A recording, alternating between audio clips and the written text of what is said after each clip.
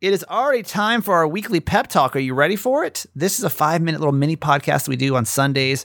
Hopefully help you through the Sunday scaries, give you something positive to think about going into your week. You may listen to this before, you go to bed on Sunday night. There's anytime you need something positive, it's here. 5 minutes or less every time we do one of these with my mom, and it's up next. When you need mealtime inspiration, it's worth shopping Kroger, where you'll find over 30,000 mouth-watering choices that excite your inner foodie. And no matter what tasty choice you make, you'll enjoy our everyday low prices, plus extra ways to save, like digital coupons worth over $600 each week. You can also save up to $1 off per gallon at the pump with fuel points. More savings and more inspiring flavors make shopping Kroger worth it every time. Kroger, fresh for everyone. Fuel restrictions apply.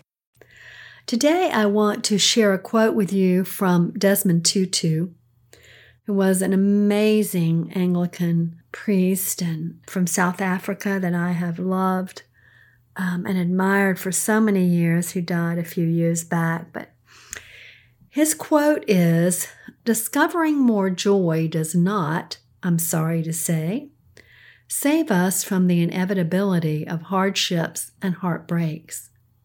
Yet, as we discover more joy, we can face suffering in a way that ennobles rather than embitters. We have hardship without becoming hard. We have heartbreak without being broken." And I want you to think about that this week, and to think about the hardships and the heartbreaks that you've been through in your life, and how, in retrospect, you can see that perhaps the work and the blessings that came to you through those times have really enriched your life and brought you joy. The one that stands out most for me, and you all have heard me talk about this so many times, but it was truly the death of my mother when I was 17 years old. And, I was in such denial that she was dying, because I couldn't accept the fact that she would no longer be here with me.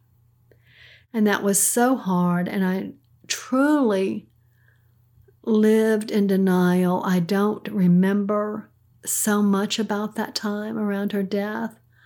I don't remember her funeral service. I don't remember her burial. I just don't remember, because it was so painful that I have blocked it from my memory, even at 70 years old.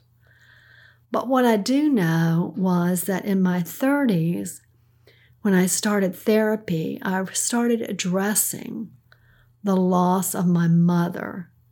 Now, mind you, this is, 20 years later, not quite 20 years, maybe 15 years later, after my mother had died.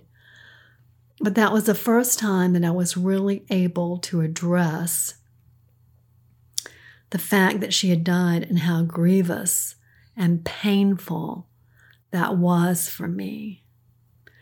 And moving beyond that, because of the work that I had to do to move beyond it, gave me a whole new perspective of death and a whole new perspective of life.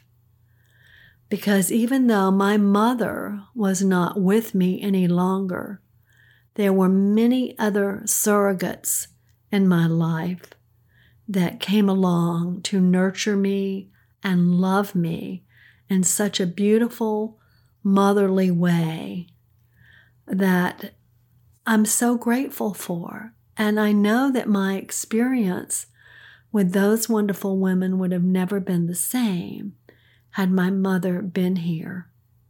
So while they didn't replace my mother, they certainly made me more grateful to have a mother figure.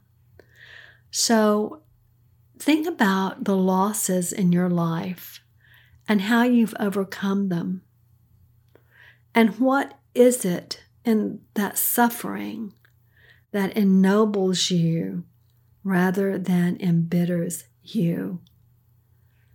He says we have hardship without becoming hard, and we have heartbreak without being broken.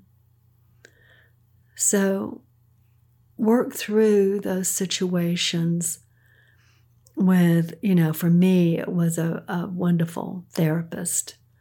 But work through those times that are so painful so that you may experience the full joy of living and life. Love you forever.